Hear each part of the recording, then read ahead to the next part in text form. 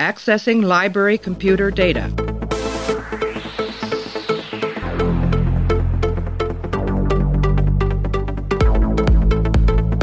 Out there are no saints.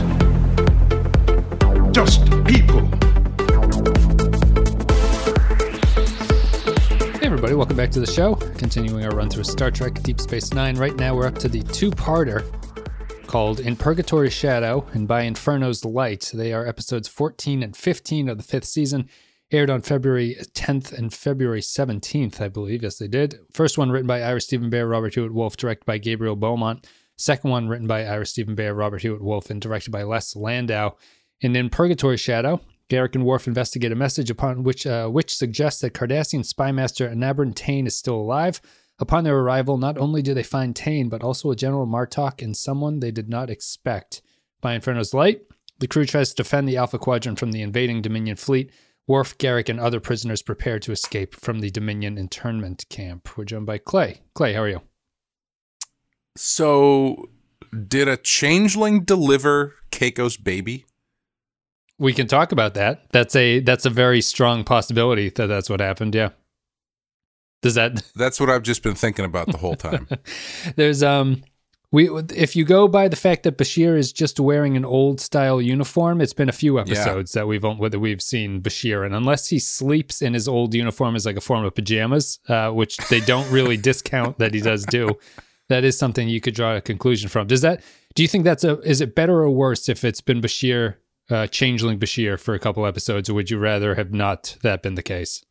No, I like that. I mean, I don't know if it was thought out so far in advance that you could actually go back and see him acting differently in those episodes, but I like the idea. It's generally not. There's a lot of fan debate about when Bashir is taken and what episodes are actually changeling Bashir and which ones aren't. I like to think that it's all changeling Bashir just because it adds a little bit of something to those episodes. But we're going to talk about the double-parter. It's a big double-parter. It's one that everyone has been kind of waiting for. A lot happens. We're going to have to break it down. We're going to take a break. Going to play an audio clip. Me and Clay are going to come back and break down By Inferno's Light and In Purgatory's Shadow. You might ask, should we fear joining the Dominion? And I answer you, not in the least. We should embrace the opportunity. The Dominion recognizes us for what we are, the true leaders of the Alpha Quadrant. And now that we are joined together, equal partners in all endeavors, the only people with anything to fear will be our enemies. My oldest son's birthday is in 5 days. To him and to Cardassians everywhere, I make the following pledge. By the time his birthday dawns, there will not be a single Klingon alive inside Cardassian territory, or a single Maquis colony left within our borders. Cardassia will be made whole. All that we have lost will be ours again, and anyone who stands in our way will be destroyed. This I vow with my life's blood. For my son, for all our sons. Well, it's another doubleheader episode, Clay, and as you've probably figured out by now, DS9 tends to like to do very big story stuff with their two-parters. The last one that didn't do that, I think, was Past Tense, the one where Sisko goes back in time and pretends to be that freedom fighter from the terrible depression on Earth or whatever. That was not a very good episode. Generally, after that, what they do is they use their double headers to really change the story or push the story in some other direction. And I think that this one is basically almost a continuation of the third season two-parter, which is one where they Garak and Odo go into the Gamma Quadrant and the Cardassian and Romulan fleet get annihilated by the Dominion. This is pretty much a straight callback to that because we meet Tain again. We go back and see Tain. I like these episodes. I think what's most remarkable about them is they do a lot of story ending. They end a lot of stories in these two episodes, and they kickstart. What they do is they're going to be kickstarting basically the storylines that carry the series through the rest of the 7 seasons. So this is almost like the final turning point for the show. A lot comes after it, but I think that it's most impressive for what it ends. It ends the Tain storyline. They kill off Tain. It ends the Klingon War and Cardassian War storyline. It ends the Khitomer Accords not happening thing where the Klingons get back together with the Federation. And there's a few other things that you could probably consider it actually ending. It ends Dukat as a good guy, kind of, if he ever was a good guy. But yeah, what'd you think of in Purgatory Shadow and by Inferno's Light, and then we'll get into it. Yeah, I got the same impression that you did about the wrapping up the stories. I feel like the last few episodes, they've really been wrapping up a lot of storylines. It seems like they needed to clear the board for whatever's coming next. Turning Odo back into a changeling, anything with the baby and Kira, all that stuff. Basically, all right, we got to finish this so we can move on to the next thing. Which I think is smart. I think it's nice to have those things have ends to them, instead of them just be dangling plot threads that never end up paying off or whatever. You could argue that some of them might be more interesting if continued into the Dominion War. Like, I think you could argue that Odo being a human during this upcoming war could be interesting, but maybe it's too much of a headache at this point, and they need all hands on deck to tell this one big story. Yeah. I thought it was really good. No Odo in these episodes, interestingly. He's in the first one very briefly, but he's not at all in the second part. I thought it was really good. I think these two episodes are really emblematic of how this show differs for people who have watched it all the way through and people who might just be dipping in to see what's going on. Like, if I had dipped in just to watch this two-parter, not watching anything else, I don't think I would have enjoyed this. Because what they do really well, especially in the first part, is they really dip into the skills that they've developed with these, as far as writing scenes between these characters, because the first half of this is, and arguably the second half, there's not a ton happening. No, it's not like, Riker turning towards the camera and yelling fire after John Luke's been turned into a Borg. It's none of that stuff. Well, they have the Jem'Hadar fleet fly through the wormhole, which they've done. They do. It feels like they've done that about 7 times at this point on the series. Yeah. It was good, but it didn't quite have that same punch. But what they do that they've gotten very good at is small scenes with characters, having them talk about character stuff and having it be like really satisfying. And they do that quite a bit in the first half. There's a lot of 2-person quick scenes where they just, the actors are so good at these characters and the writers are so good at writing these characters at this point that you can just do a quick scene with Bashir and Garrick, even though Bashir was a changeling, or the Worf and Dax scene is really nice. Yep. Dukat and Kira is one of my favorites. Yeah, Dukat and Kira, the Garrick and the girl, whose name I forget. Ziel? Ziel, yeah, something like that. Ziel? Yeah. You get a lot out of that stuff because you're invested in the characters, and the actual action of these 2 episodes is fairly laid back. I mean, there's a lot going on outside, but as far as what's actually happening on screen, it's not like, fireworks are going off. So to be able to do a 2-parter that feels really satisfying, but not like they broke the bank on it is pretty impressive. It's funny because we're now watching this with something like Discovery, and I will just bring up Discovery ever so briefly as a point of comparison. I think that the weakest part of these DS9 episodes, this 2-parter, is actually the action sequences, and I think that the ending is actually pretty weak, where they stop the changeling. Yeah, they stop the changeling from blowing up the star. I think that what the show does that Discovery never really gives itself a chance to is that it is pretty much everything that happens in these episodes is drawn from the character work that they do between everybody. And there is action, but it's largely backgrounded. A lot of it is sort of insinuated, and they never really touch on it, like the moments of the Klingon and Romulan fleets join the Starfleet at DS9 as they're preparing for the invasion. They don't really get into it. They don't do anything with it. You don't meet a lot of characters from those ships. It's just kind of like, this is a thing that's happening and we're going to have to deal with it. And you don't see the Cardassian Jem'Hadar fight against the Klingons that causes the Klingons to retreat. You just kind of see the end result of it where the Klingons withdraw. And what I think that DS9, the episodes feel more substantial to them because everything is built off of what the characters are doing that goes into it. And as you're saying, we can start with Purgatory Shadow, which is pretty much all character work all the way through. Garrick and Worf have a lot of talking to each other. Dukat makes his rounds sort of being very insidious with a lot of characters as he knows what's about to happen, and he's sort of making his last face-to-face contact with a lot of people is what it feels like. I liked his payoff a lot. Like the way that he was acting with everybody, to see it pay off as him having betrayed everybody and gone over to the Dominion. I thought that was great. Like it made everything he did before, which seemed like him being oddly, at first I was watching his stuff thinking like, oh, he seems like he's doing this for the sake of doing this stuff because that's the position he's got to be in, and oh, he hates Garrick and blah, blah, blah. But when it turns out that he switched sides, it's like, oh, that's why he wants his daughter to go to Cardassia so badly. Yeah. I thought that stuff was great. I liked that a lot. We can start with Dukat and Cardassia because I think that on a like nuts and bolts level, I think that one of my favorite things about this episode is what they do with Dukat and what they do with Cardassia, which the series has largely been improvised. We heard back in the Rapture episode, Sisko has a premonition of locusts coming through the wormhole and going to Cardassia, which is what happens here.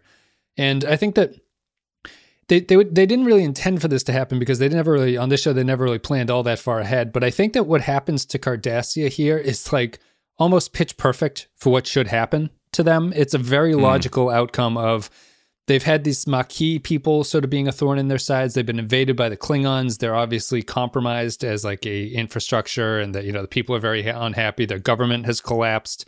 We're under a military dictatorship. Things don't seem to be going well on Cardassia.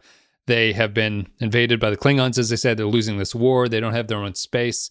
And Dukat's characterization is interesting because I do get the sense that he actually is doing this on a sense to remake Cardassia great again. Like he's trying to, he thinks that this is the only way that he can cause Cardassia to be another power in the Alpha Quadrant. And he's willing to join the Dominion, which seems to be kind of a brash move at this point, but it is the only logical outcome they have. And I think it also works in form of the Dominion War, because the Dominion needed a foothold in the Alpha Quadrant to be a threat to them, and this kind of gives it to them. They now have a territory that they can work out of, and they're safe there on the Cardassian space. They are now aligned with Cardassia, and they're not officially at war with the Federation, so the Federation can't really have anything to say about warships coming through the wormhole into Cardassian space. But I liked, I think the Dukat stuff, his arc, the bunch of conversations he has with Sisko are really good. I think that his final tour of taunting people is really excellent. I love his scene with Kira. I think it's fantastic. Yeah. There was a time when Bajorans took Cardassian threats very seriously. And I think that it's just I'll finish it with just the Cardassian, the Cardassian planet, just the way that they've arced, and we've mentioned before, DS9 does a better job of like arcing the cultures against each other than the other Star Trek shows tend to do. They've done a good job with where Cardassia stands right now. You can see why they would join the Dominion and do this. Yeah, the scene with Kira I thought was really interesting because before you find out that, you know, that he's turned on everybody, it actually seemed like a scene between two divorced parents almost, where like Kira was the parent who was letting their kid sort of explore, go out on weekends late at night. Yeah. And Dukat was very much the more conservative, strict parent, and they were having that sort of like back and forth. Although most of the time, I don't remember Kramer versus Kramer having a scene where he threatens to kill her and then joins up with a different invading army. But yeah, I like that stuff, and I would have probably liked a little more from Zial's end at the end there when she has the scene with Kira. She's more concerned with Garrick than really her father. Yeah. I don't know. I'm going to be interested to see, does she stick around? Does she come back played by somebody else? She's in a few episodes going forward. Yeah. I'd be interested to see what happens with her moving forward. She doesn't really have a super close relationship with her father though, because she was been separated for so long, and when he found her, she ended up just living on the station anyway. So Garrick as an outcast fits her as an outcast because she's half Bajoran more than Gul Dukat does, I think, as a relationship. That's true. Yeah. And I mean, she's already proven that she's not going to pick the beliefs of her father over her own beliefs. So, right. You know, I guess it's not really that needed for any sort of big emotional scene or anything. Yeah. But yeah, I thought the Dukat stuff was great. I think it made perfect sense that he would, you know, on the DL try to make a deal with those guys. And then to go on Cardassian television and say that he believes the Dominion over his own intelligence agency just works perfectly. And they don't go totally whole hog with him either, because he has his final scene with Sisko has him bragging about the statue that they're building for him. Mm-hmm. So it continues Dukat's only in it for himself nature. I just think they do a really good job of blending his motivations, where I'm not really sure where you can draw the line. Like, I do believe that he's both in it for himself and for Cardassia at the same time. Yeah. And it's not that he is obviously lying one way or the other. I believe both of his motivations, and I think that he holds them both at the same time. Yeah, that scene with Sisko, I didn't explicitly think that he was talking about the statue in a way to brag about his own accomplishments as much as to lay into the fact that even Cardassia thinks he did the right thing. You know, it's not, I think being, obviously his entire thing with him has been trying to figure out what benefits himself, but also a way to get back into the good graces of Cardassia. I think he managed to do both of those things. Let me rephrase that. He wants what's best for himself first, but he also wants what's best for Cardassia, like truly does. And what he did here is a way for him to do both of those things. And I think it could easily come off as him just trying to become a totally self-centered, but I don't think that's the way he thinks about it at all. Because if you look at it from his perspective, it is the right move for Cardassia, because he sees the Dominion and the Jem'Hadar as this absolutely destructive force.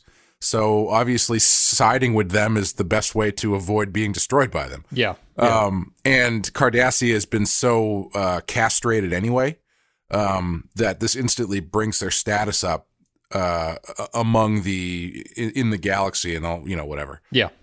So yeah, I think it works both ways with him. That's why I think he continues to be great, and that decision for him makes perfect sense. Yeah. The only problem I have with the Cardassia scenes is it's tough when they show those landscapes of Cardassia when the Cardassians are watching his big screen TVs and there's like two people on the street looking at it. I know it's budgetary and stuff, but it always strikes me as very empty. I do like that is it fits into the big brothery aspect of Cardassia, that like everything is being the propaganda is being spread on all the screens across the city, and they all just kind of watch it. Have we ever gone to Cardassia? Like, has there ever been like an episode that was just on Cardassia? I don't think so. I I think these are the only scenes. Well, O'Brien might have been tried on Cardassia. There was an episode you didn't do where O'Brien gets tried by a Cardassian court, and that might be on Cardassia, but I'm not sure about it. I don't think we do a lot, because there's always some colony that Cardassia has or something like that they end up going to. Mm-hmm. I don't think so. We've never gone to like the government, the head. Oh, maybe the one where we saw Defiance, the one with Tom Riker. I think Sisko might go to Cardassia in that episode. Oh, okay. Yeah, maybe. Speaking of colonies, this show has a lot of prison camps in it. Mm-hmm. It seems like the default for an off station place to go when the main characters are under stress is some sort of prison camp. Well, you're dealing with a lot of totalitarian regimes, I guess, who would have a lot of prison camps and stuff. We can talk about the prison camp stuff if you want. This is kind of a Worf and Garrick thing. Garrick is going to start to be paired off with other characters along the line. They started him off with Bashir, and they've kind of branched him off into doing other things with other characters. This is a Garrick and Worf episode, or 2 episodes. that I think pays off pretty well. It doesn't really hinge on their relationship in a lot of ways, but I think that what they do with them is pretty clever. And just the contrast that they have in Purgatory, where Worf is the honor-bound soldier, and he's paired off with the sort of duplicitous liar who will lie about anything to him. And I like this. I like the way that Garrick turns it on him, where he says, like, the only honorable thing to do is go and see if we can save these people. And Worf says, you don't know what that word means. And he says, no, but you do. And so Worf is forced to go along with him. And then it ends with it ends with the sort of reconciliation between them, where they both do their job, because they both have this utmost faith in their responsibility, is a way that I would say that they are kind of similar to each other. And they have their final sort of nod scene where good job to each other after Worf has got the shit kicked out of him and Garrick managed to make the transporter work. Yeah, I really like the scene where Garrick is asking him to sponsor him to get into Starfleet. Yeah. And he's like, you're lying. And he's like, well, I mean, yes, I don't want to go to Starfleet, but I mean, I haven't lied to anybody in a while, so I have to practice lying. It's got to keep your tools sharp. Yeah. Is this the first that we've learned that Abon Pan is Garrick's dad? Yes, it is. Yes. Yeah. Okay. What'd you think of that twist, if you want to call it a twist? I don't know. It was fine, I guess. Arguably unnecessary. But I mean, I guess it does explain why he would be so concerned with his rescue or life or whatever. Yeah. I don't know.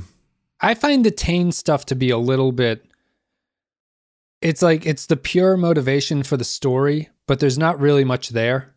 Once you get into it, like it almost feels they kill him off pretty quick. Yeah, and it to me it feels more like they wanted to just wrap up that story. Like they needed a reason to draw them into the Gamma Quadrant, and they also wanted to wrap up the story. So when you meet him, I guess they threw in the father thing just as kind of like, well, let's throw one little twist in here so it doesn't seem so paint by the numbers of like you find him, he dies, and then that's the point of the episode.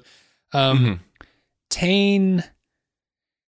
The other thing that I think about the double parter is that I think that by Inferno, I think that in Purgatory Shadow, the first half is a stronger episode than Inferno's Light is the second half, and I think that which is pretty standard. Yeah, which is standard for their two-parters, and I think that this story actually probably could have been a three-parter. I feel you could have fleshed out a few of the scenes, and I think that Tane and Garrick would have been a good place to start there. Like I don't know what you would really add, but I would have built off of the relationship a little bit more. If you're going to make him his father, at least have some kind of scene about that. They have the small one at the end before he dies, but it ends up feeling pretty tertiary and unimportant in the scheme of things. Yeah, I think the one big change I might make to that story is instead of having, I mean, I guess the Breen is kind of a nice swerve because I kept expecting him to turn on them at some point. But I might keep Taylor Dane around until the point where they have to get out, and then have him sacrifice himself in some way to help against the Jem'Hadar. Yeah. That might be too much, because I mean, then you got to deal with every scene has a dying man in the background somewhere, and they get all of the other Cardassians off there. Although I think you could probably cover that by just saying like, he's old, leave him here or whatever. I would have actually thought to me it would feel more in Tane's character if once the Cardassians had joined, he had abandoned Garrick there. Like if he had gone off with the other Cardassians, that feels a very that would have been good thing too to me. Yeah, I think that probably would have been. Yeah, I think I would have preferred that to happen instead of having him sacrifice himself or something like that. Yeah, that's too heroic for him, I think. Yeah, them having this, especially since if you think about what Garrick's character arc is, well, if you want to call it, I would call it a character arc, where he's gone from the most untrustable person on the station into someone who has overcome his own, claustrophobia and X, Y, and Z in order to help these people to get them out of there. And he's like the hero of the story, essentially. I think stripping that character, stripping Tane away from him would be a good motivator for him to complete his face turn. Yes. Which I guess his death kind of does. It's just not very dramatic. I mean, specifically stripping him away in a negative way. Where if he's going after, if he's trying to find Tane for these personal reasons because it's his dad or whatever, and he blah, blah, blah, blah, blah, to have him in that situation where Tane then chooses Cardassia over Garrick still. Right. Garrick can make that decision to be like, all right, fine. That's not what I'm about anymore. Or you know what I mean? That kind of thing. Instead of having the death of this character give him some sort of like inner strength that he never really earned because we only just found out about it. Do you think that's what the death of him actually even does? I don't even make that connection. I only say that because of that scene where he's inside the wall and he's like, Tane, I wish you were here, and blah blah blah, that kind of thing. So he's like talking to him after he was dead, and he's got some sort of spiritual connection to him, I guess. And they don't hit you over the head with a hammer with it, but yeah, I think that would have been nicer to have Tane turn on him again. Yeah. I mean, I think they just desperately want to get rid of that character. Like they're sort of done with him at that point. And not that what we were talking about couldn't have happened, but I do feel that Tane needed to die a lot. Like I think he just needs to be gone from Garrick's purview to sort of move that character forward.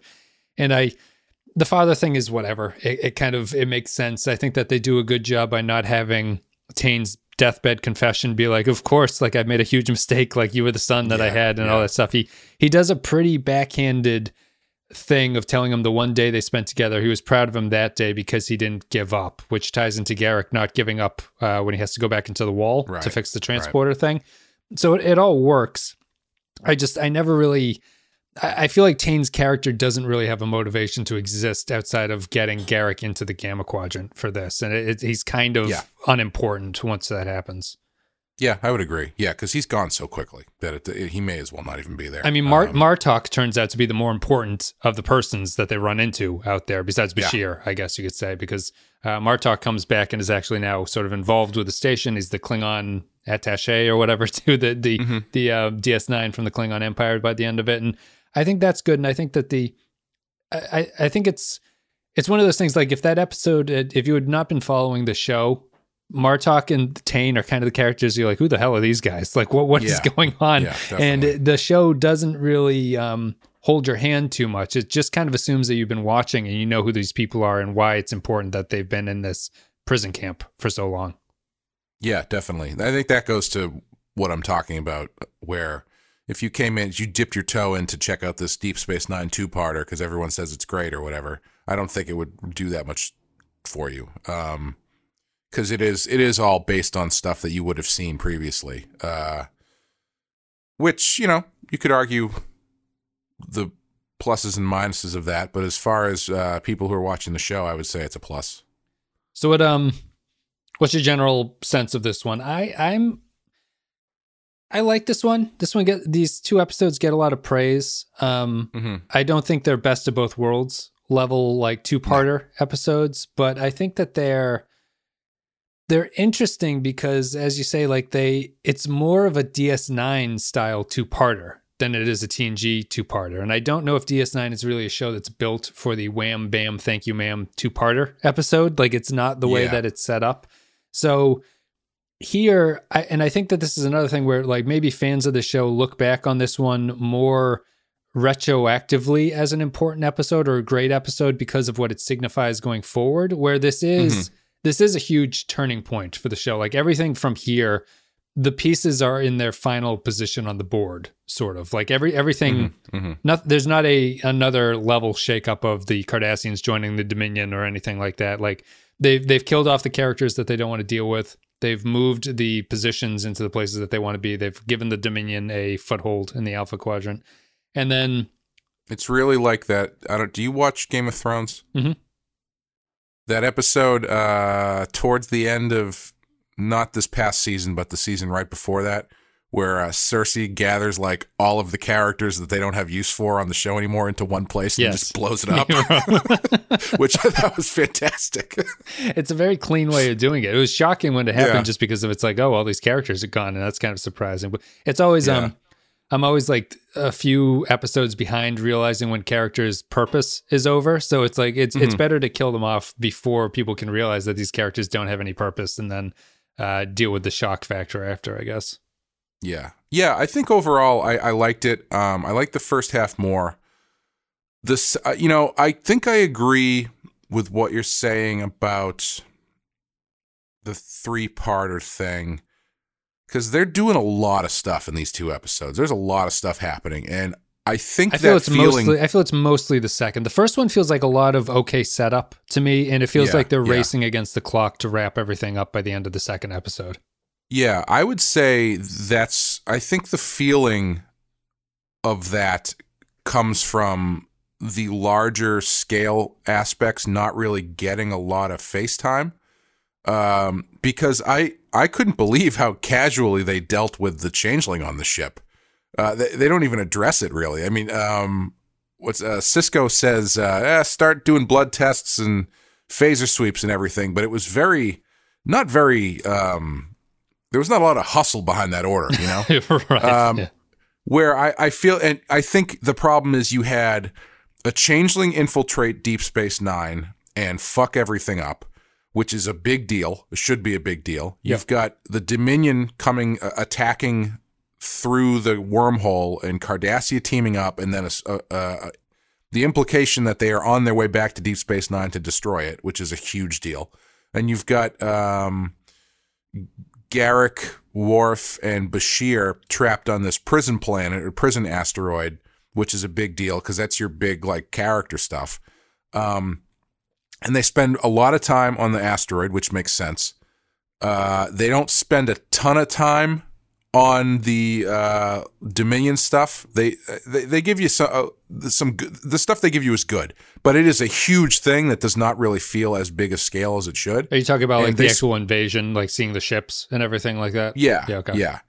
And they give barely any face time to the changeling thing, which I feel like, yeah, if they had more time, I think the whole like second episode should have been them just like sweeping the Deep Space Nine to find the changeling while these other things are going on or whatever, and then have it pay off in the third. I don't know, but it seemed like there's a lot of big ticket items going on at the same time. The show kind of feels self-aware of the changeling thing because there's a couple of interesting things about the Bashir as a changeling that I think are funny. The first thing is that the Bashir changeling suggests doing blood tests for it, but they never show how he gets around passing the blood test. Like, yeah, because they never show him happening. Right, they never show it happening. So they don't even imply that it happens. The funny thing that the joke that they make out of it is kind of funny when Bashir's like, my God, what is the changeling impersonating me up to? And you have that dramatic close-up of Bashir, the changeling, going down the turbo lift, and he sort of smirks as he walks off of it. And then you see O'Brien and Dax working below, and his legs come into frame, and you're like, oh no, he's going to shoot them or something. And he's bringing them sandwiches. It's a very much a joke that the show is doing about it. But I agree that in a 3-parter episode, the middle part probably would have dealt more with the sabotage of the station that the changeling was up to. Like, yeah, I feel that what that changeling was doing would probably have even gone beyond breaking the ray that they shoot the wormhole with, because he's spending his time apparently like super arming one of the runabouts so that when they shoot it, it can't do any damage to it. Like, he's done a lot of stuff, and we don't really get much of it except for very quick exposition at the end when they shoot it, and they're like, why can't we shoot it and blow it up? We have to do something else. Yeah. I wonder if the issue is that there was too much stuff for 2 episodes, but not enough stuff for 3. Yeah. Because I feel like if you focus on that stuff in the second episode, then you still need like kind of a B plot. And you're either going to exhaust your prison planet stuff, or you're going to exhaust a lot of your Dominion stuff. So I think it would be tough. I think it's an overpacked second episode, but it might have felt like a thin 3-parter. But you never know. Yeah, I think that I wonder about the balance, because I wonder if they actually spend too much time on the prison planet stuff, because the prison planet, I like everything that they're doing there. However, I think a lot of it kind of puts you into this place of, it's very similar to the Tane thing, where it's like, it's kind of a nice character beat, but it's not really important for the overarching narrative that's going on. Yeah. Like Worf basically having his own personal sort of Royal Rumble against all the Jem'Hadar is I believe we would call that a gauntlet match. a gauntlet match is it makes sense for the character and it tells you something about Worf and it tells you something about Garrick. However, it's not anything really new and it doesn't push forward the narrative of what's going on the DS9 front in terms of the war and the invasion and everything. So while I like all the Prison Planet stuff, I feel they could have taken away 20% of that time and spent it elsewhere, even if I do really like the Worf fighting scenes and things like that. Yeah, I like them in theory, but fuck, man. Michael Dorn is not convincing as a badass at all. You didn't like him on the ground at the end? I thought he says, "I will not yield" at the end as he's crawling. No, that was fine, yeah. but like the fighting he's so bad at fighting, and that one where he breaks the dude's neck and then he's like,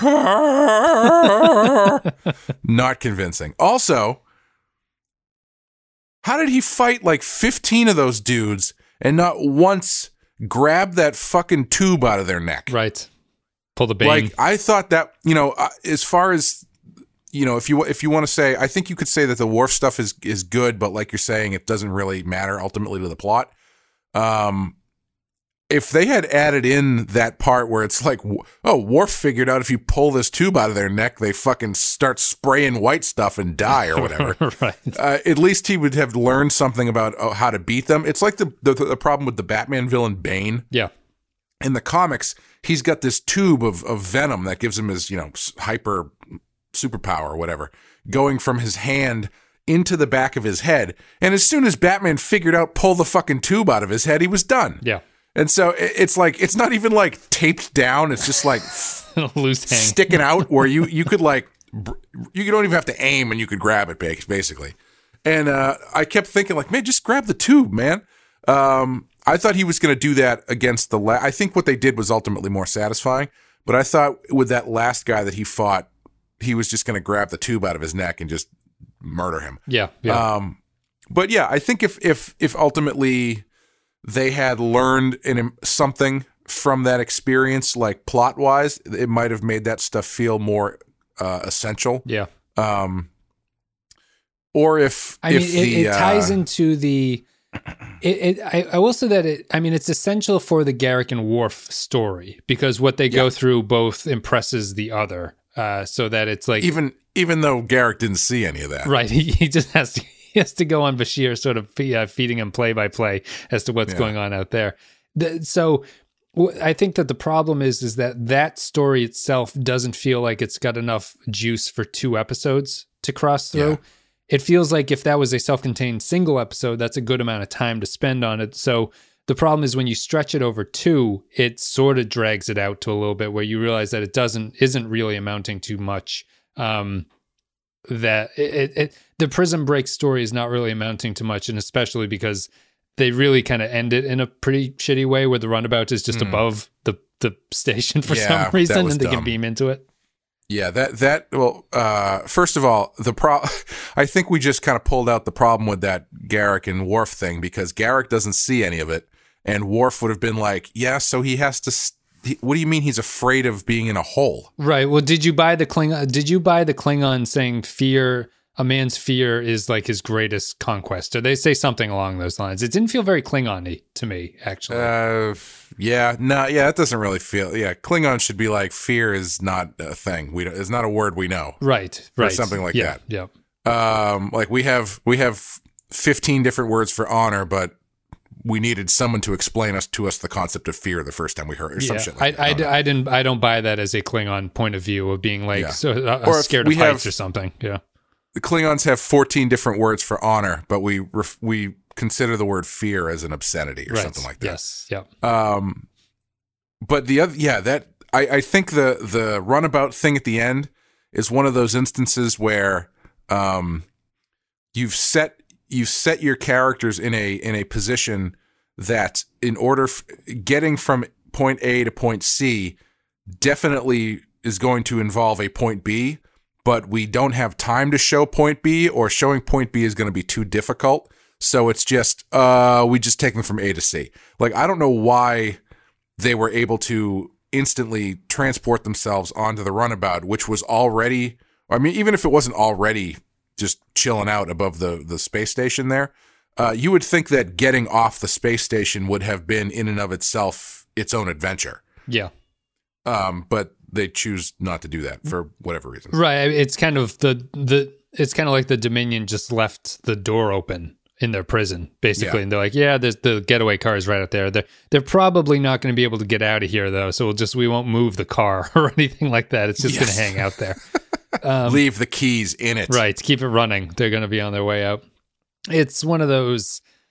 Yeah, it's just one of those sort of, they needed a way for them to get back. This is the best way. You can't exactly send someone into the, although I guess the Defiant has to stay around the station is the problem. Like they wouldn't consider the Defiant, sending the Defiant off to rescue those guys be a worthwhile use of its time. I was actually happy that they didn't send the Defiant off to rescue them, because every time they do this, it seems like half the story is the people who are captured and the other half of the story are watching people play cards on the Defiant as they go to rescue them. Yeah. So I was happy that they had those things happening independent of each other. People have better stuff to do in this story than go rescue them. Yeah, exactly. I do love a broken communication warning though. I love that shit. Like imminent. Imminent. Yeah, there's when they rebooted, they did this secondary universe of Marvel Comics in the 2000s called the Ultimate Universe. It's actually where, Miles Morales comes from, and it's actually where Black Nick Fury comes from too, which is fun. Mm-hmm. They did a run where they were covering, they were introducing Galactus into the, you're familiar with Galactus? Yep. The giant space guy, into the Ultimate Universe. And the way that they got in was they found this communication that they had to track down. I think the Fantastic Four were tracking it down. And it was like they couldn't figure out what it was. It was, buzzing or whatever. And they track it down to the Vision is being held hostage in some like Area 51 type place. And he's just sending out this transmission because he's been like torn in half. Yep. And it's just three things that he's sending out as Galactus, and it's spelt slightly differently, but it's obviously what he's supposed to be saying. Yeah, right. And it was just the best way to do that, because it's like this little bit that you recognize, but is so foreboding that it just hangs over everything. I love that stuff. It's when you do that stuff well, it's great. Yeah. It's same with the Kira finding the serial killer a couple episodes ago with one, that's one or that's two or whatever the guy's saying. Yes, exactly. Or another great one is, you ever see John Carpenter's Prince of Darkness? No, I don't think so. No, it's a weird one. It's a weird John Carpenter movie from like the early 80s. But the whole thing is based around this one character who's having these weird dreams that she's getting transmitted from the future. Yep. And every time she has a dream, she gets a little bit more of the transmission, but it's really fucked up and weird. And you find out what it is at the end, and it's very satisfying and creepy. But I love that stuff.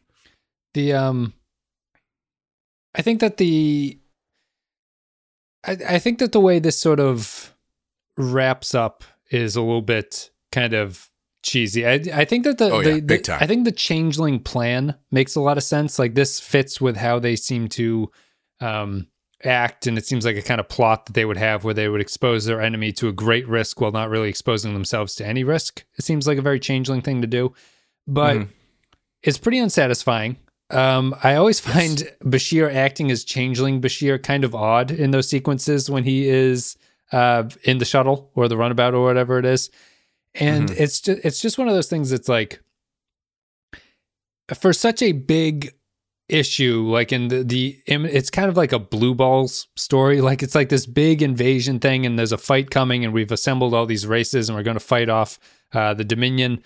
And then it's like, oh no, they were going to trick us. They were going to blow up the sun, which makes sense on face. It's kind of a letdown. It's a little bit of a Blue Ball story, just like waiting for something to happen, and it never happens, and you feel a little bit let down, I guess would be the way that this ends. Yeah, I mean the special effects of the ending don't do them any favors either. Where it's just like where he catches the shuttle and like pulls it out of the sun. Yeah, it's like it was like watching. Is it Space Invaders, the game where the aliens are coming down? Yes. What's the one where you shoot the rockets up from the bottom and you blow up the nukes that are coming down at the city? Oh, anyway, I know, it was what like you're that. talking about. Yeah, right. It was like the 8-bit version of a spaceship exploding after you blow it up with your laser or something. It was really unsatisfying. And they do that weird, like, zoom in on his face. Yes, with the lights, where like the light is. Yeah, where they catch him in the tractor beam and they do this weird push in, like slow push in as he like looks up, and then they just sort of like flips off and blows up. Yeah, it was kind of silly. I think that's part of where they could have benefited from more time to do something more satisfying than that. Yeah. I think it's a I do like it. It is interesting that it just has these sort of weird moments in it. Like it has in a scene that's also jam packed with stuff to do. I find the Quark and Zial scene interesting that they chose to include it. The one where she's like, where Quark is concerned that the Jem'Hadar and the founders don't eat, drink, or have sex, and she's like, maybe the Vorta do, and he's like, well, maybe that is. It's a fine scene in an episode that is short, a minute, where you can stick it in, but it doesn't feel like it's appropriate here, and it doesn't feel like it really adds all that much. If it's supposed to be portraying this tension of the station, I don't think it really gets that across.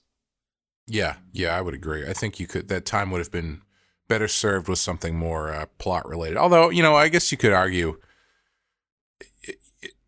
those scenes sometimes are nice if you've got so much shit happening, just to kind of take a step back and have a little bit of a breather.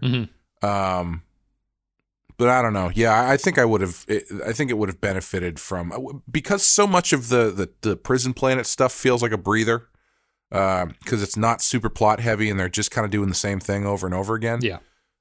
Those kind of, handle that function to an extent. So you probably could have dropped that scene at Quark's and done something a little bit more plot centric. Although I don't know, maybe Quark needed to justify his payment for that episode. I don't know. The other interesting thing is how few characters are kind of in this one. Odo's not in it. Quark is barely in it. Jake Sisko, fuck machine, is not in it whatsoever. Well, we know what he's off doing. The man's only got a few days to live. What are you going to do? I think that, I telling Miss Keiko, his teacher, his true feelings. Oh, the other big thing, we learned the baby's name, which is Kiriyoshi, which is a nice touch. Oh yeah, is that a real Japanese name, or is that like, let's take Kira and make it sound Japanese? No, I think they stuck Kira onto, because there's a Hiroyoshi, but I think Kira, they just stuck Kira's name onto Yoshi at the end, and that's the baby's name. So it's the Star Trek equivalent of getting like a Japanese character tattoo that's just the literal letter spelling out of a word that actually doesn't mean anything. Right. That's exactly. Yeah. That's exactly. Have you ever seen that website where people send in pictures of their tattoos and ask a translator, Japanese or yeah? It's really funny because all of the tattoos are complete bullshit. But it's only what it means to you. That's the whole thing. It's only what it means to you. Do you have anything else you want to talk about with this one? It's kind of a funny episode in that I feel it's very important, but I feel going forward, it'll actually be more important than it is in context of what happens in it, because I feel a lot of the stuff is along the Garrick Tane storyline. There's like really great moments in this, but I don't know if anything bears further examination. I have a sort of larger, I don't know if larger is right. I have an element that I wanted to talk about, but I don't know if maybe you should save it for whoever you have taking my place on Discovery this week. Sure. Which is the difference between Discovery and Deep Space Nine in how they handle technobabble. Because I think this episode has some good examples of why it works here and why it doesn't work on Discovery. Because the problem on Discovery is that on Discovery, the technobabble is the solution, whereas on Deep Space Nine, the technobabble is just an explanation of the solution that they've chosen. Mm-hmm.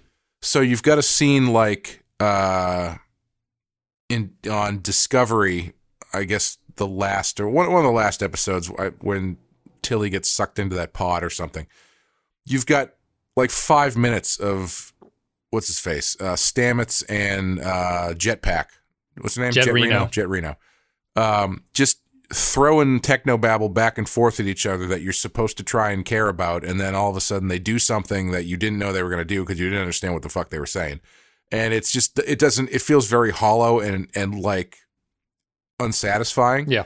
Whereas here you've got the scene where they have that sort of ready room scene, and they are talking about closing the wormhole and the sociological and cultural impacts of doing that. Right. Why the Bajorans would be against doing that. The risk and reward of shutting the wormhole is what they're talking about. And they're letting you sit with the consequences, the theoretical consequences of the actions they're about to take. And then after they set that stuff up, O'Brien goes, well, if I just, put the oscillator into reverse and it'll work. Connect the whoozy whatsits, we should be able to do it. Yes. And it's like, all right, we'll get on it. So that's the difference in understanding of how to handle that stuff, I think, where Discovery makes the technobabble, for some reason, they think that's interesting, and that's the stuff that people want to hear or whatever. Whereas Deep Space Nine gives you something you can understand that's palpable to the characters and has weight as a decision or an action, and then just beefs it up or explains it by the technobabble. Yes. The solution is made up, but the consequences of it exist and are understandable. Yes, exactly. Yeah. Yeah. So Discovery's problem is that the solution is totally made up, and the conflict between the characters is them debating a made up thing. And you don't understand why it's taking 5 minutes for them to get their point across. Where, as you're saying, the ready room scene here is good in that sense. The Garrick's whole thing is like he's fiddling with something in the wall. They make up something about that, but the problem is he's doing this in order to buy them time to get them out of there. Worf has to buy time so that Garrick has time to do things. Garrick has to deal with his fear of being in a space that he has to do things, and so the storyline. I don't know what the fuck Garrick is doing. Right, he's making a transporter. Apparently, like it's along that I don't know lines, how he's doing it or what. Like they mention it, sure, but like that's not the important part. Right. I don't know what he's doing, but I can feel the stress. You almost forget what he's doing until they beam out at the end, and you go, "Oh, right, he was building a transporter in that wall." No, honestly, I did not even know that. I didn't know what. I thought he was building some sort of communicator. Oh, gotcha. I didn't know what the fuck he was doing. Yeah. But yeah, But that's a great example of it, where it's like I don't know the specifics of what he's doing, but I know how it weighs on the characters and the action of the story. Whereas in Discovery, you've got two people throwing technobabble back and forth at each other. And then one of them runs to the bridge and goes, blah, blah, blah, blah, blah, blah, blah. And Pike goes, I don't know what you're talking about. And then they're like, well, if I hit this button, we'll download all the information from this asteroid that's flying through space because it's a living thing. And it's like, okay. Yeah. Cool, I guess. No, and I think that is, that's just really the main takeaway of the episode for me, is how it is purely just it's an exercise in character work with each other here, where Purgatory Shadow is pretty much all about that, and Inferno's Light is kind of the payoff. And the DS9 payoff is interesting because the payoff has to rely more on action sequences, and it's by far not what the show does better of the two things. So that's why to me Inferno's Light feels a little bit of a letdown, where they have to resolve the bigger story with action sequences, and they don't really live up to the character work that had been preceding it. Yeah. Yeah, and I think that's why it's a bummer that they dropped the ball with the Changeling thing, because they do that kind of stuff really well. So I think you could have forfeited some of your action in favor of this stress that everyone's being put under, trying to figure out where this Changeling is while all of this other stuff is happening. And then you have sort of like a ticking bomb scenario that it's more than just the Dominion is coming. It's shit. There's a Changeling on board. We have to find it lets your action stay more focused in your character interactions and keep your tension more relatable than having to worry about how many CGI ships we can fit on the screen. Yeah. But yeah, I mean, even that stuff though, there's not a ton of it, but it's just a little bit weak. Yeah. Yeah. But overall, I thought it was pretty good. Let's take a break. We're going to play an audio clip. We're going to come back and we're going to give some patron thoughts, and then we'll give our final thoughts about In Purgatory Shadow and By Inferno's Light. Well, Captain, I must congratulate you. If that proto-matter device had gone off inside the sun, well, the death toll would have been enormous. And your daughter would have been one of the casualties. Zial made her choice. As far as I'm concerned, she is no longer my daughter. You know, Ducat, I thought you'd changed in the last 5 years. I see I was wrong. One man's villain is another man's hero, Captain. You should see the monument they're erecting in my honor at the gateway to the Imperial Plaza. Is that why you sold out your people to the Dominion? For a monument? What I did to make Cardassia strong again. And mark my words, Captain, I succeeded. You may have escaped defeat this day, but tomorrow... We will see about tomorrow. Yes, we will. All right. So if you support the show on patreon.com/The Penske File, you get to leave your thoughts about upcoming episodes. We'll read them on the podcast. Zam Nuclear Wessel says, no matter what the writers say, I'll never let go of the theory that because prisoner Bashir is in his old uniform, changeling Bashir has been in place since at least the Ascent, in which time he delivered Kira's baby, failed to save Odo's, and took away Sisko's visions. I really like... Wait, so did the writers say that was not the case? There have been different stories depending, I think, on who you ask about when they think it came in. So they don't have a definitive answer as to when it happened. Interesting. I really like Garrick's line about how Zeal. The funny thing, the first time we saw Zeal, I guess I was not pronouncing her name correctly. I've never had so much feedback come back. It must have been like a trigger word for fans of the series or something. So many people wrote to explain that I was saying it wrong. I think it's Zeal. If I'm saying it wrong, may God help us all, as Sisko says in this episode. I really like Garrick's line about how Zeal has had quite enough disappointment for one lifetime. Him putting their relationship in context of mutual good wishes works a lot better than as a grand romance. Stephen Cobb says, definitely appreciate the full Anabrantane arc and the depth of the character it gives Garrick. The bond between Worf and Martok is set for future episodes to build on. I also enjoyed the relationship of the Vorta to the Jem'Hadar and how one is more honorable, so to speak. It echoes past episodes and adds to continuity of species and characters. What'd you think of, you said you liked the resolution of the Jem'Hadar fighting Worf. Do you want to talk about that for a second? Or I liked it. I like it more when I think about it than I do as a sort of like thing that I'm watching in the real time. I liked it, except for the fact that they killed that Jem'Hadar guy, because I liked the idea of having the Jem'Hadar be like, I can't beat this guy, and to kill him would not be. He in that moment is like exhibiting some weird honor. Yeah. But ultimately it doesn't matter because they just kill that dude anyway. So it's not like the Jem'Hadar have learned anything about the Klingons, or that one Jem'Hadar leader now has some respect for taking on the Klingon people or something like that. It was a cool character moment for Worf, but ultimately I didn't feel like it really held that much weight to it.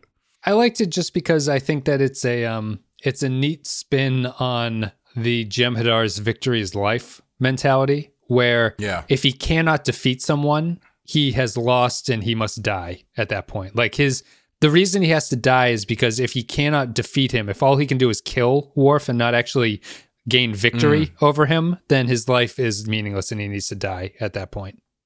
Yeah, that's my takeaway.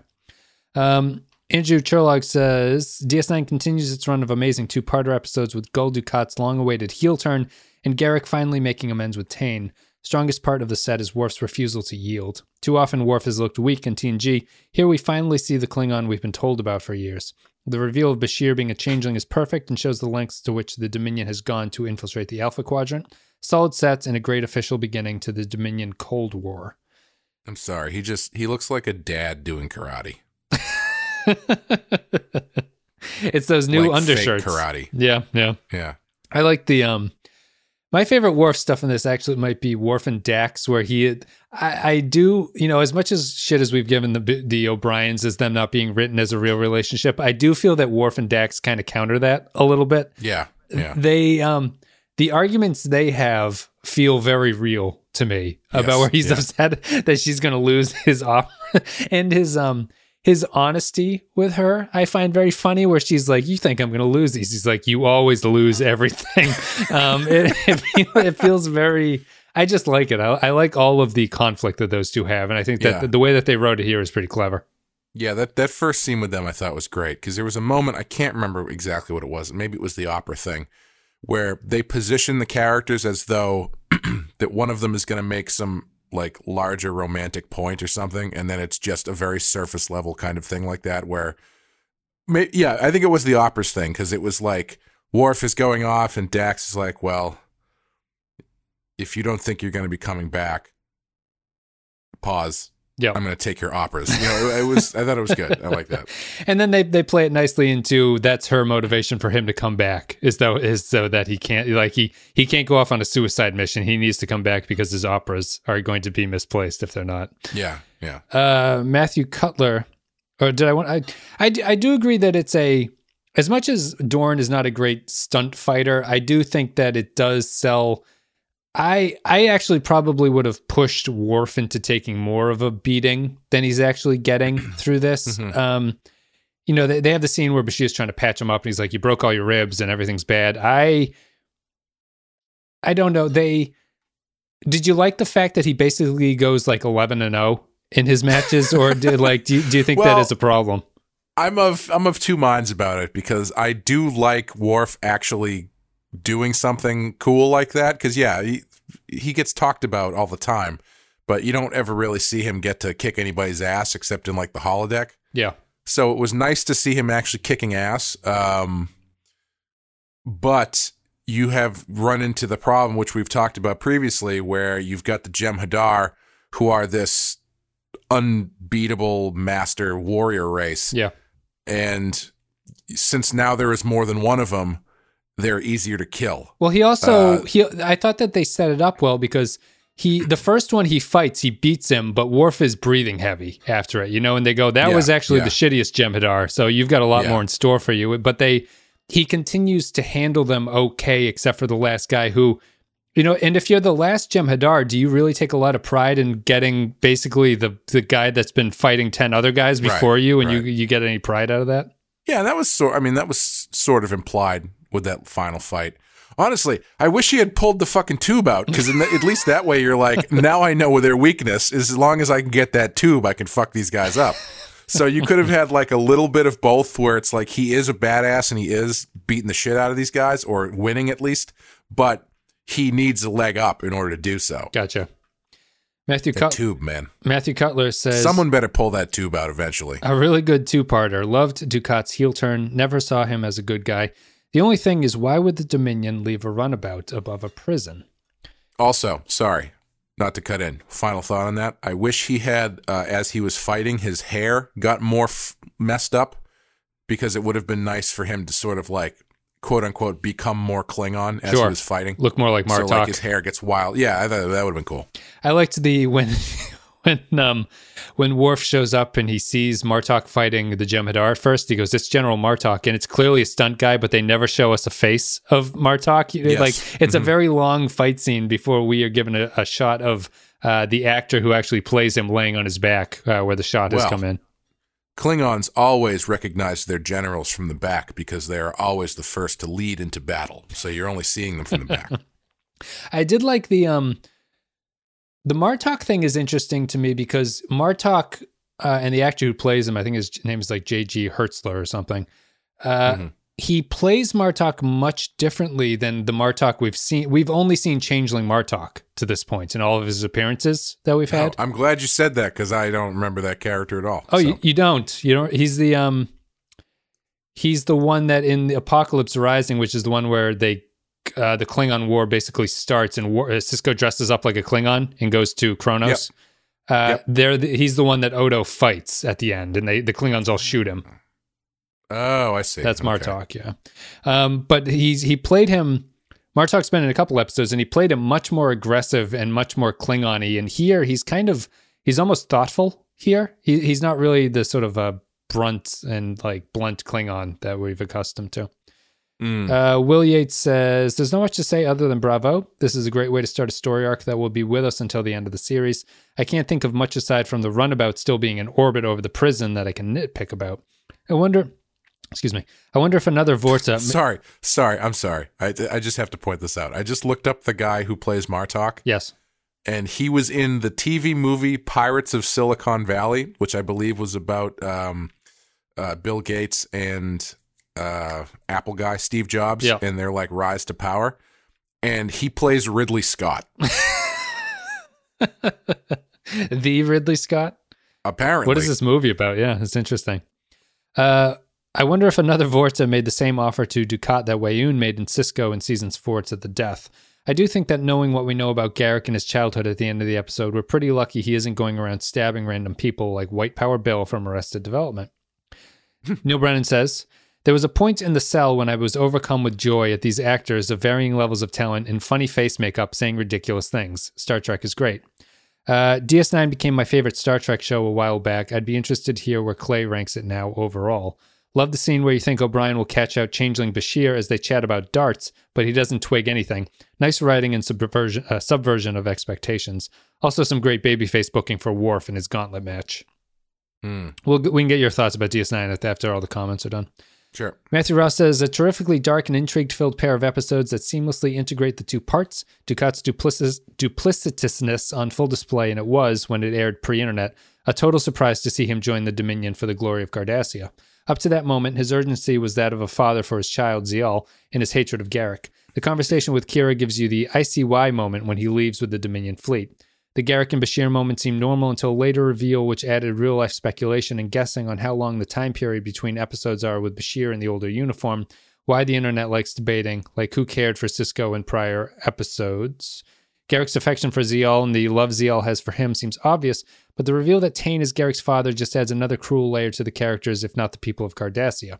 And you can feel the stress of claustrophobia in Garrick's performance. The tension amps up to 11 on DS9. You can see the panic in the faces of the officers and the crew when they realize an invasion is imminent and their defenses are stretched thin, a position the Dominion thrives in best. Quark's concern and hope that the Vorta are hedonists was humorous. The best line was the Changeling Bashir saying, "Here goes nothing. How true." Snark in the enemy in almost plain sight. And there were a few small issues I did have with the two parts. One was Worf's headpiece, seemed to be popping off in the runabout on the way to the Gamma Quadrant. For the escape plan, why would the runabout be floating around, hanging around for the crew fully powered? And why keep the prisoners alive anyway after you got their mold for infiltrators? Those issues aside, the simultaneous disruptor... this must be an autocorrect that I can't make sense. The simultaneous disruptor, Faith Aft, was cool. The Vorta's cold-bloodedness and the honor of the Jem'Hadar was well played. Even Worf's fake fighting was well done. The posturing between Dukat and Cisco reveals that the Dominion threat is now more urgent and close. In the final comment, Kyle Barrett, one of the best two-parters in all of Star Trek. It's fantastic, but I do feel like the second part is a little rushed. We've had the Klingon war plotline for a season and a half now, and they conclude it too quickly with one short scene.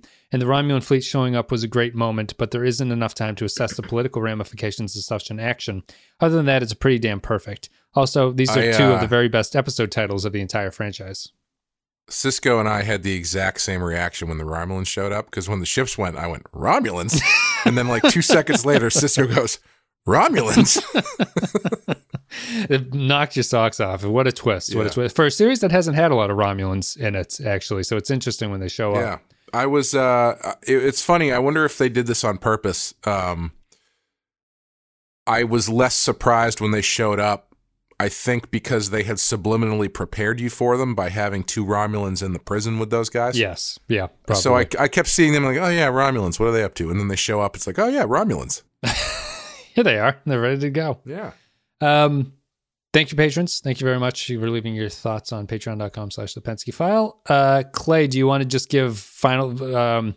this is Neil's first run-through of DS9. He'd never seen it before, and he said it's become his favorite Star Trek show for a while now. Be interested to hear where Clay ranks it overall. Do you have any thoughts about DS9 at this point? I think if you go by writing, I think it's probably the best show. I think their understanding of their characters is great. We talk about that all the time. You know what I think their strengths are. But as far as favorite, I don't know, man. I think if I was going to just grab an episode out of the air to watch, I would probably still choose TNG. And I think that's probably entirely a personal, nostalgia heavy reason. It's just TNG for me is just such a bright. It invokes very bright imagery. Like when I say TNG, there's very specific things that I see. when I think about Deep Space Nine, it feels a lot darker and it feels more gray. And I don't mean that like it just is the color palette, although it seems to be going that way. But I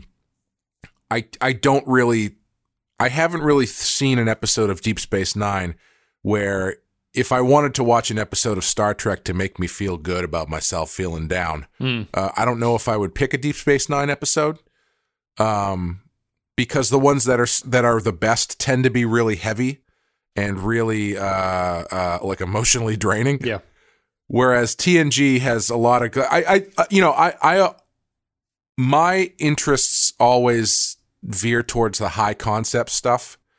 And I think where Deep Space Nine is telling a really great long-term story that has a lot of great stuff in it, TNG still really scratches that high concept Star Trek itch in a way that Deep Space Nine really doesn't. Yep. I think that's what it comes down to. Yep, I'd agree. Like, you're not going to, they're doing their own thing now, so you're not going to get something like The Royale or something like, Cause the and episode effect. where, cause and effect, those kind of things. You're not going to get that from Deep Space Nine, which is fine. That doesn't make it any better or worse. It's just, I think you get different things from both series, and ultimately that's kind of what you want, I would think. DS9, to me, DS9 is much more satisfying to watch it the way we're watching it for the podcast than TNG is. Yes, I agree. Yeah. DS9 might be the better show to podcast about in some ways. Yeah, probably. TNG, but as you're saying, like if you had to pick an episode of Star Trek, I think TNG is better at that, where the context of DS9 is kind of everything, as Lorca would say, context is for kings. Yeah. Mm-hmm. And that makes it probably a richer, deeper show, but it's also harder to just say, I'm going to watch this one episode of DS9 and call it a day. It's also, from a personal standpoint, it's also harder to reference in conversation in a relevant way. Whereas, as I do with a lot of other shows, TNG, it's easier to be like, if you're talking about something, you can go, oh, there's this episode of TNG where they do this, X, Y, and Z. Right. You can't do that with Deep Space Nine because you'd have to be like, there's this episode of Deep Space Nine where they do this. But first, in order to understand that, you need to understand the connection between Kira and Shakar. So let me, that kind of thing. That's such a Ducat thing to say, except the mid-season Ducat, not the early Ducat, not the late Ducat, but the mid-season sweet spot when he was kind of ambiguous. That's a very thing to say, yeah. Right. But that being said, if there's an episode where Dax falls in love with a supernatural candle, then we can come back and reevaluate. Yes, that changes everything. Thank you very much, you guys, for leaving your thoughts. Clay, what are you going to give this one, these two episodes, on a scale of 1 to 5? I would say 5 for the first half and like a 4, low 4 for the second half. Yeah. If you were to give them, that averages out to. I'm gonna go with an overall for them. I would agree with you that I think the first one's a 5 and the second one's probably a 4. I think overall it's kind of a 4 for me. Yeah. Even though the first part's really strong, but it's not like knock your socks off strong. It's really just kind of a very solid episode that they're building towards something. And I feel that it's funny. I remembered these episodes being really spectacular, and I think they kind of are, but they're more spectacular in where the series goes from here. And it's more important looking back in retrospect what these episodes did than it is as they stand by themselves. Like, I think that I feel like they've almost done the space battle thing a little bit better than they do here. And they definitely have. Yeah. So I think Way of the Warrior was a little bit better at that, but this was good. I do like them. I think they're extremely good. I think it's an extremely important episode, and I think that they really don't screw much up. It's really just kind of how rushed it is towards the end, and the action sequences aren't all that great. Yeah, I would agree. That's it. Guys, thank you very much for listening. That was a long one, hour and 15, although it makes sense we're talking about 2 episodes. You can support the show by going to all the social media, Discord, Facebook, Twitter. You can financially support the show on patreon.com/thepensky File. There's a PayPal link down below. And there's also a t-shirt and mug website called Teespring down below. You can buy some shirts. And I think that's it. Mention the show on Reddit or things like that. Mention the show on the internet. Mention it to people who are looking for Star Trek content. We're out there. And that's it. Clay, do you have anything you want to say before we sign off? No, just check out Badass, Batman the Animated Series podcast, where me and Sean Murphy talk about Batman the Animated Series from the point of view of 2 working comic book artists. That's right. And Radio Star Murders, where Wes and I talk audibly about a visual medium in another format. We're talking about music videos. We had Prodigy come out recently this past week. We've got Queensryche, Tears for Fears, Blues Traveler, and Cyndi Lauper coming up for people who are interested. And then after that, our show will seem a lot less scattershot because we're making it a little bit more themed based. Dark themes. We're going to go DS9 dark on the music videos. But that's it. Only Tool and Nine Inch Nails videos from this point out. Guys, hopefully you're enjoying the show. Leave your comments on Patreon if you're a patron of the show. We'll read those coming up. We've got Dr. Bashir, I presume, up next. And after that, we're almost close to the end of the second half of Season 5. So pretty interesting. Time flies. Thank you very much for listening, and we will see you next time.